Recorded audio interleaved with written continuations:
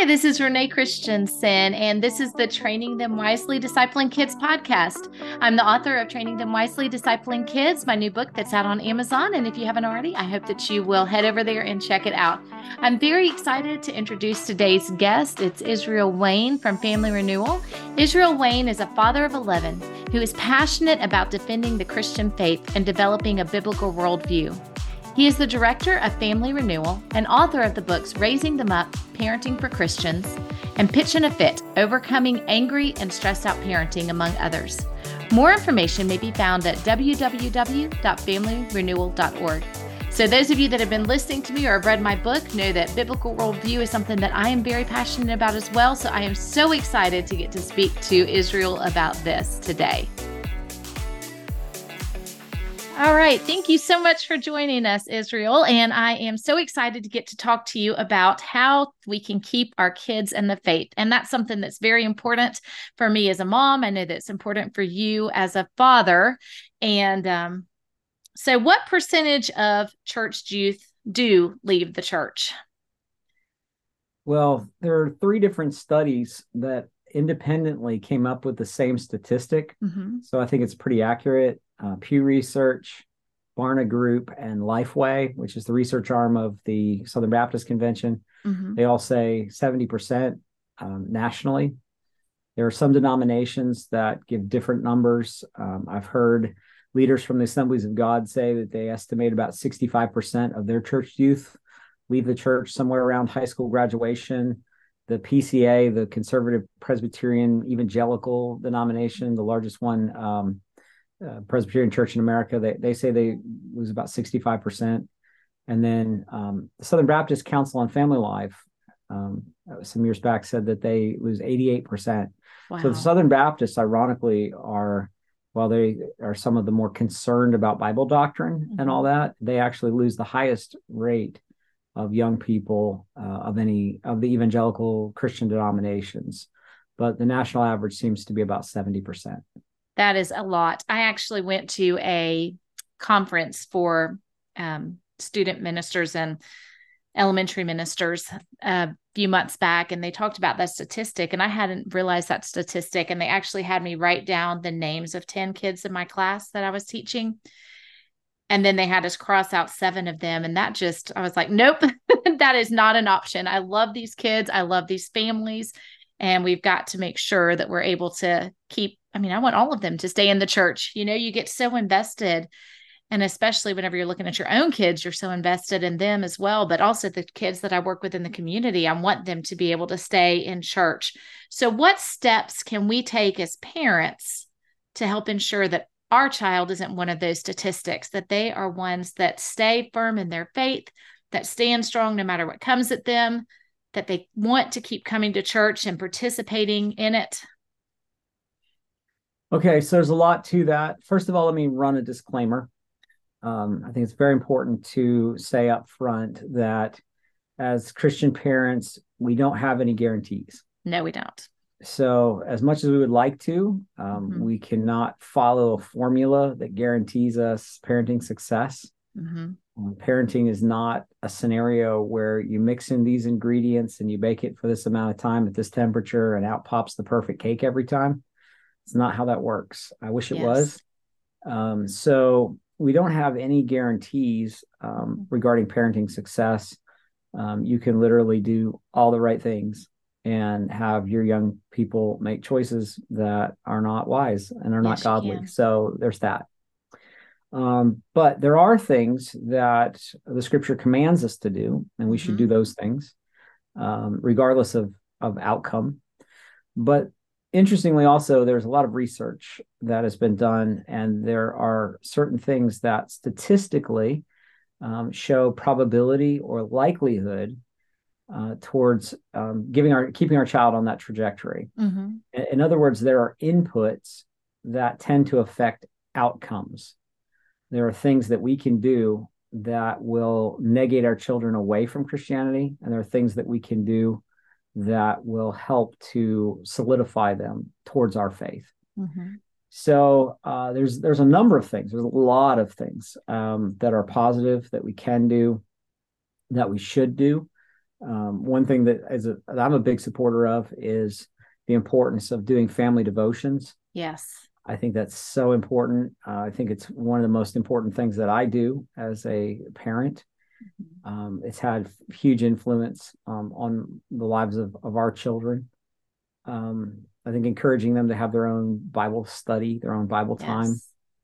having them memorize the scripture. My children Yes. have memorized a large portion of the New Testament. Most of them have, and that's really been not something I can take credit for. That's been more a result of them being involved in a Bible quizzing program through our church and an area church quiz district. We encourage them in that, but the competitive aspect of being on a team and having teammates and a schedule and practices and all that has really helped to motivate them to do Yes. that. And having God's word inside of them, I think, is very significant. Obviously, their friends, their peers, like those are huge influences for negative or positive. Mm-hmm. But in terms of studies, the Gen 2 survey, which I would encourage people to Google search, they can look up GEN, the number 2, and then survey. And there's a PDF document that they'll find in Google that has a bunch of pages with lots of different slides.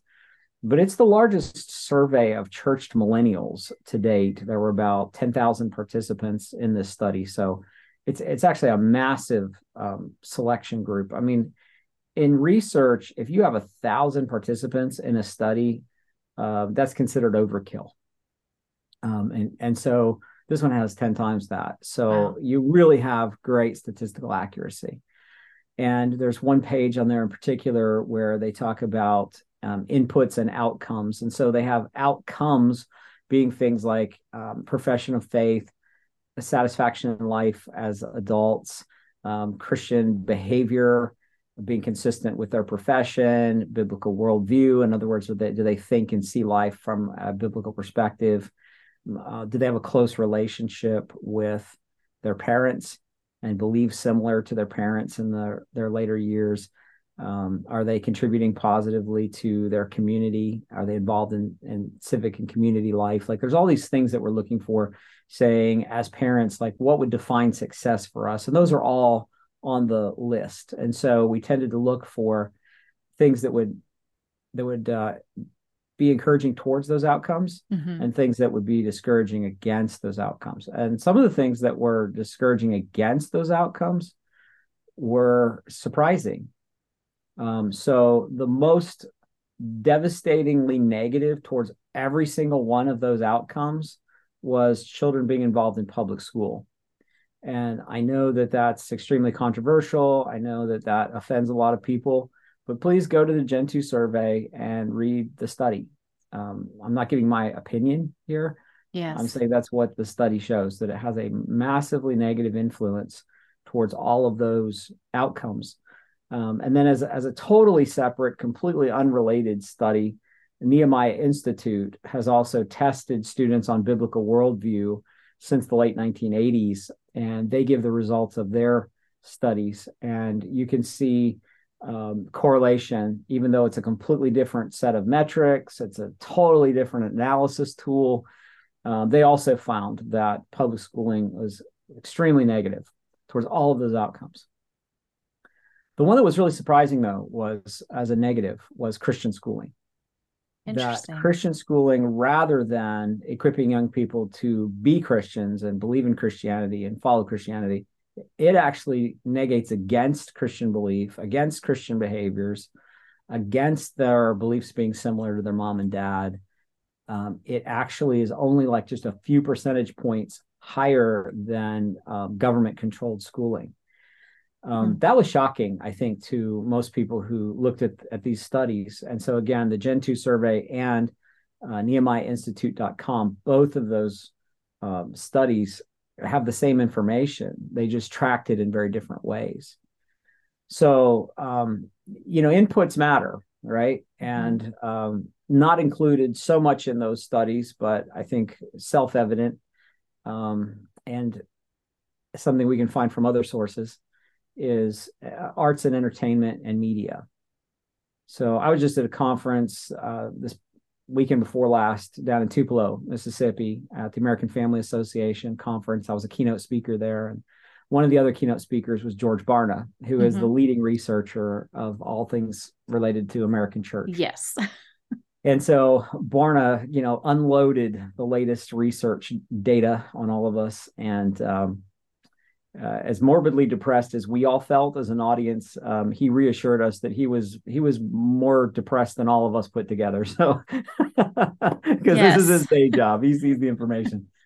But he said some shocking things. One of the things that was shocking was he said that there are like 5 or 6 major influences in a child's life, right? So you have their school, you have news media, you have their peers, you have the parents. For Christian youth, you have the church, and then you have arts, entertainment, and that includes like music, movies, that kind of video games, that kind of thing.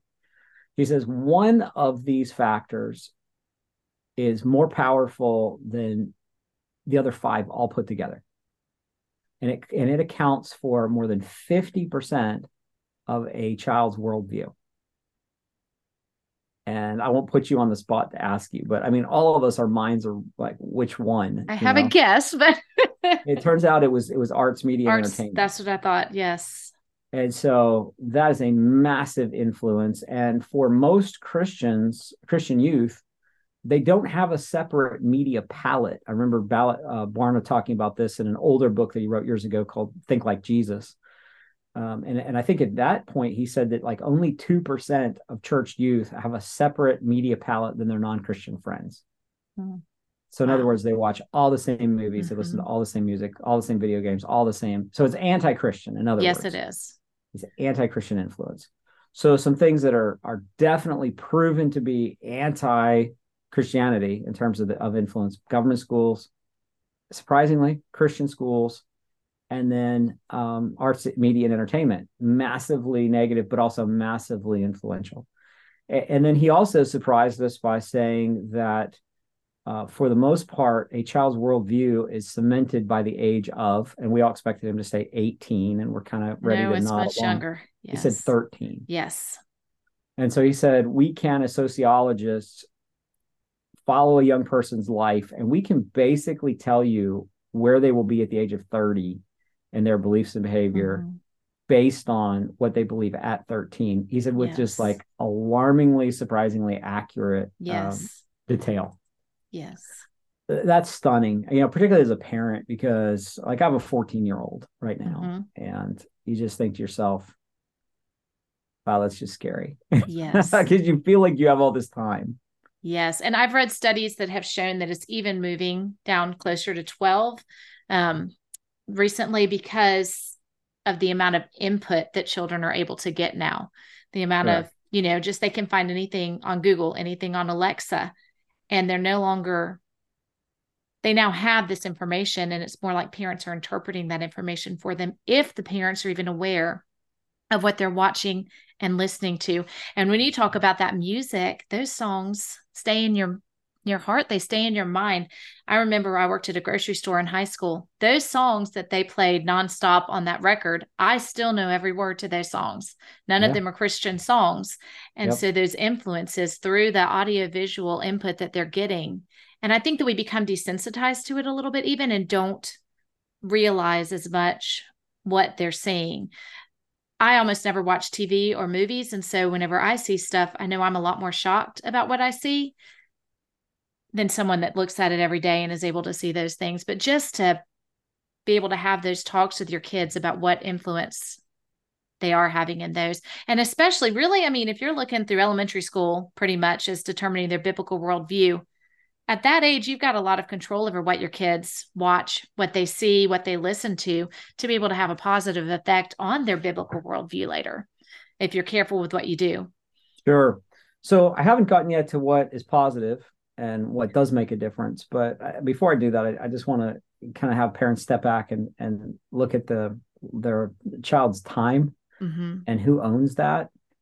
Because whoever owns your child's time owns influence. Time is the most powerful force in all of influence. I love that. Yeah. And so if you look at, we have 24 hours in a day. If you think about the fact that a child has to sleep for 8 hours, that leaves 16 hours of waking time. Most children spend 7.5 hours a day in school. And then when they come home from school, sociologists tell us they spend an additional 7.5 hours after school in screen time and multimedia. So they actually say for teenagers, it's worse than that. It's more than that. It's 10.5 hours of digital information compressed into a 7.5 hour time space because they multitask. They have two information streams coming in at once. So you add 7.5 hours of school, 7.5 hours of screen time, that's 15 hours. So you say, well, who owns the rest of the space? Well, the government, U.S. Department of Labor statistics says the average mom today spends an hour a day with her child, and the average father is 29 minutes. Wow. And that's the additional hour in the pie chart. And when you think about the fact that the child's getting 15 hours a day of anti-Christian indoctrination, and mom gets an hour and dad gets 29 minutes a day, by default, the vast majority of Christian parents will never be the most influential force in their child's life, by definition. Prior to the COVID pandemic, only 2% of Christian parents homeschooled their children, which means that 98% of all Christian parents lost that 7.5 hour time block to somebody, some force that was not them. Yes. And so, that's increased a little bit. We're probably, depends on how you slice the apple, but we're probably close to 4% right now of Christian parents that are homeschooling. But even for homeschooling parents, a lot of those parents still have that teenager who's getting 7.5 hours a day of screen time and multimedia. And so again, you lose simply because your child is being influenced more by other forces, their peers, multimedia, whatever. So there's a ton of forces that are warring against parents being the most influential force or factor in their child's life. And what parents have decided is the thing that works, the thing they have to do to make sure that they compensate for all of this anti-Christian indoctrination, is they have to send their children to church. This is where it gets tricky, because the Gen 2 survey affirms that having your children in church in the early years and the later years, so elementary and teen years, is hugely beneficial for their spiritual growth and development. So church shows up to be a positive influence for young people, which we would expect. But there's a caveat to this. There are several research processes or programs that have looked at this and evaluated that children's church, Sunday school, and youth group are actually negative. So Beamer Group is one of those, and there's a book called Already Gone, written by Ken Ham.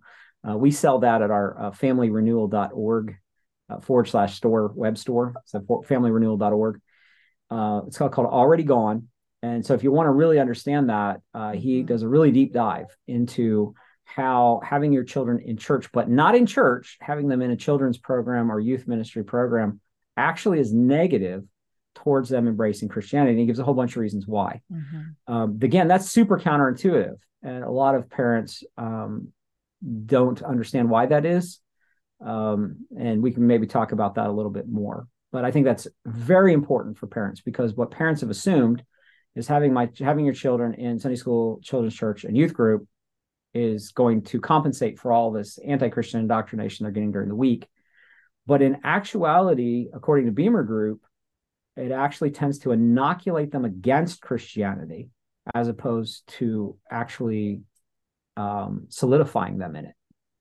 So Barna also spoke to this just this last weekend at the AFA conference. He said that only 12% of children and youth ministers in Christian churches in America have the most basic elementary foundation of a biblical worldview. Yes. Only 12%. So that's huge. It is. That's a huge portion of it. There's a whole bunch of factors, but I'm going to say that here's a few of the big ones. One of which is the curriculum that's being used usually is not actually thoroughly biblical. Exactly. It's actually problematic. Yes. So the Sunday school curriculum, the courses that they're having the children take, oftentimes are either unscriptural or they're giving a very trivial view of Christianity. Secondly, if 88% of all children's ministry and youth workers are completely anti-Christian in their actual biblical worldview, that's going to come across even if your curriculum is good. It is. Because the teacher does make a difference. It does. That's a huge issue. But then there's simply the factor that your child is spending, an hour a day with mom, 29 minutes a day with dad, and then on Sunday, just one more opportunity for them to not be with their parents, to not be influenced by their parents, to be influenced someplace else. It just creates more of a disconnect between parent and child. And so there's in the Gen 2 study, what we found was like for homeschooling families who send their children to Sunday school, youth group, children's church, where the children are with the parents all day and presumably being discipled by their parents, those children's and youth ministry programs tend to be a non-factor. Like they're not helpful, they're not hurtful, they're just sort of there.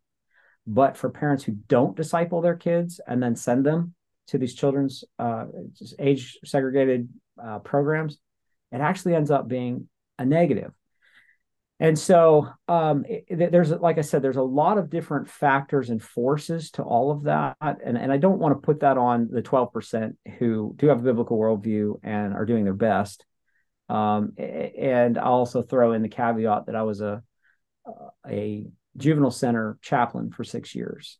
And I found it extraordinarily helpful when we did find someone who had at least some nominal basic biblical knowledge that we could build on that in the chaplaincy program. Whereas if they had no biblical knowledge at all, then you're starting from ground zero. But I think it was also telling to me that I would say probably 80 to 90% of all of the teens that I worked with for 6 years in juvenile center were church kids. And so the church influence was not keeping them out of juvenile center. And so my viewpoint on all of that, just based on a lot of the research and studies that I've seen, is that while I think the churches are very well-meaning, what the churches have failed to do is churches have failed to put back on parents their own responsibility to disciple their own children. Yes. And parents have abdicated that and expected the church ministry workers to do it for them.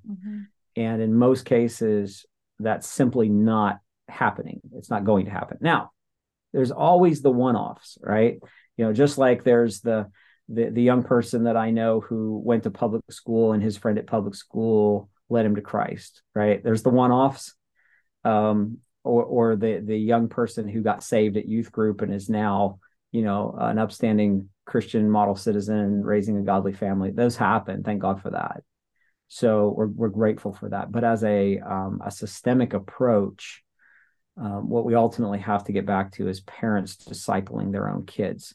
And so back to what works, speaking of the Gen 2 survey, 3 things, when done together in tandem, make a very powerful force of influence that statistically gives a massively, overwhelmingly high statistical probability that your children will embrace Christianity. And that is having a close relationship with your children in the early years and the teen years, as both mother and father, both parents being equally important, having your children in church with you. Again, the studies seem to indicate in the main church service, not in the age segregated classes. And then homeschooling your children. Those 3 things done together have proven to be very statistically overwhelmingly positive. When you remove any one of the legs from the stool, it tends to fall over, which kind of makes sense to me, because you can sit on a stool with 3 legs. You can't sit on a stool with 2 legs or 1 leg. So close relationship with mom and dad, homeschooling, and church involvement, but not you just sending them off somewhere, but like they're still part of the family unit within the church structure. Those things are overwhelmingly positive. And then there's a 4th that when you add that component, they're like 98% more likely to be Christian, 122% more likely to have biblical worldview, etc. And that is equipping them with some sort of very strategic and systematic biblical worldview and apologetics training through something like Truth Project, Worldview Academy, Summit Ministries, a biblical K-12 curriculum like Master Books. So something like that, where they're learning how to defend their faith. Yes. In all different aspects of life. The Peers Test from Nehemiah Institute, a great resource to evaluate their strengths and weaknesses. Peers is actually an acronym that stands for politics, economics, education, religion, and social issues. And so it tests students not on what they know about those issues, but on what they believe about those issues and their ability to be able to defend their viewpoints from Scripture. And it shows whether they think more humanistically or think more biblically. And most Christian parents test their students academically to find out what they know informationally, like what date did this happen and what number president was this and what's the capital of this state. But almost no parents test their students to find out what they believe. Yes. And so biblical worldview assessment test from a group like NehemiahInstitute.com is great. Or there's another one at Renewal Nation, which I think is renewalnation.org. If not, just Google search. It's either renewalnation.com or .org. But having a resource like that is extremely helpful. It is. And just, I think what you came back to too, is just that biblical worldview. So people have to know the Bible. And we've gotten to where, in general, as a church, we do not read the Bible. That's why I'm so incredibly passionate about getting people to actually read the Bible, to study it and to know it, because that just makes the biggest difference. So I started out with just a small group. It's grown to now that for the first time are reading their Bible every day. And that makes a huge difference in their life, where they can actually have a biblical worldview and they can stand firm and know these doctrines and know how to teach their kids. Because especially as parents, we've got to have a biblical worldview ourselves in order to teach it to them. So yeah, I think those things. I just want to go back to like what I was saying. We were in a church a while back, and I was talking with one of the elders, and he found a list in his church from like 25 years ago. And it was 175 youth that were under the age of 18 in the church. And he thought, this is like, at that time, I think it was like 20 years old. And so he asked the church secretary, see if you can trace down, these young people and find out, are they involved in church at all today? So you have 175 youth. And he said out of the 175 youth that they could trace, they could only find 2 that were still involved in church out of 175. I mean, what I think is that we have to start thinking massively different. Yes, because what we're doing is not working. Yes. About what we're doing. Because what most churches say is, oh, wow, that's terrible. We need to start doing more children's and youth ministry. And I think we just really need to rethink what we've been doing. I look at the Bible quizzing program that my children have been in, and it's been massively helpful in terms of their spiritual development, spiritual formation. So it's not as though children being involved with other activities with other children their own age is endemically, corrupting to their soul. But there's something about the way that we've been going about this that's fundamentally wrong. And I think that for the most part, the big issue is just the fact that parents have completely abdicated their responsibility to disciple their own kids, expected other people to do it. And then for the most part, the people who are supposed to be doing that are simply not qualified, and the material that they're using is inadequate or harmful. And so I know there are exceptions. Again, statistically, we have 12% are exceptions. So, for the listeners that are sitting there thinking, well, I know I'm an exception, or I know my church is an exception. Well, first of all, I hope your church is an exception, because 12% is not all that statistically high. And I think, it's like I saw this study the other day. It said what was this? It was something like, I think it was almost 80% of all parents believe that their local public school is exceptional. Well, if you just know anything about math and statistics, that's not how that works. No. And then like 90% of all parents believe their child is at or above grade average, which that's not possible either based on numbers. No. And so I think there is this, our school's different, my child's different, our church is different. And we assume that all these maladies that we hear about and that we know about other people's churches and other people's situations don't apply to us. And yet probably most of the time they do.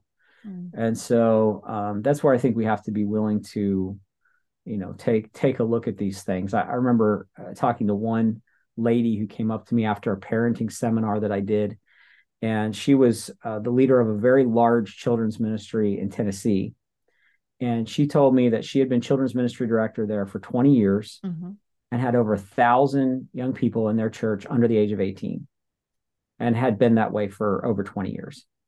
And she said, in over 20 years of doing children's ministry with over 1,000 children a year, she said, I have never had one parent ever come to me and ask to see the curriculum that we use to teach their child.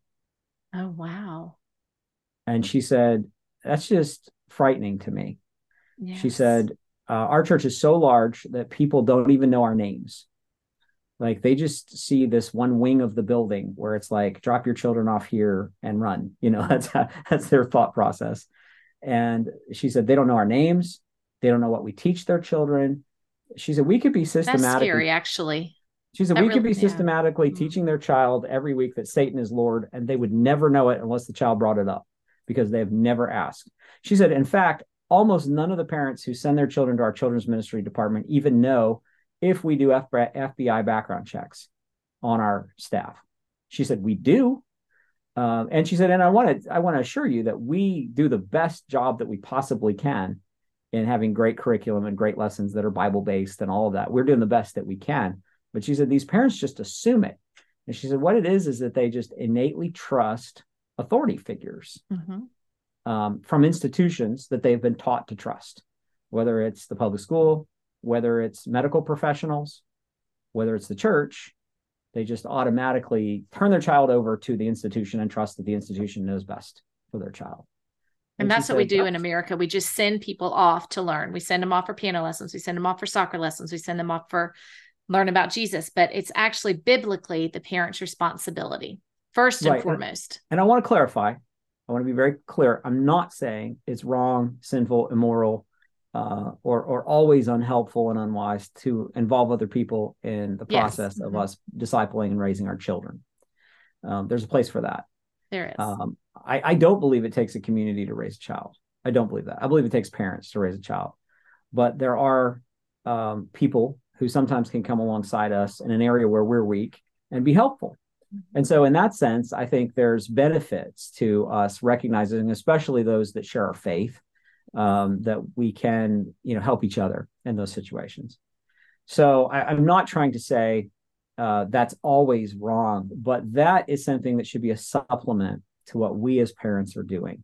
Exactly. As opposed to a replacement for the parents. And there's this thin line, right, between delegation and abdication.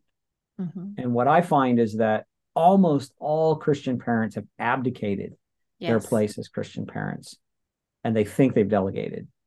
And they don't even realize it. Yeah. Yeah. They just simply have not, they are not anywhere close to being the most influential force in their child's life. So I understand that like this kind of information is very sobering, and I'm throwing out sound bites, but I've been studying these kind of thing for 30 years. So I'm deeply saturated in all this kind of information.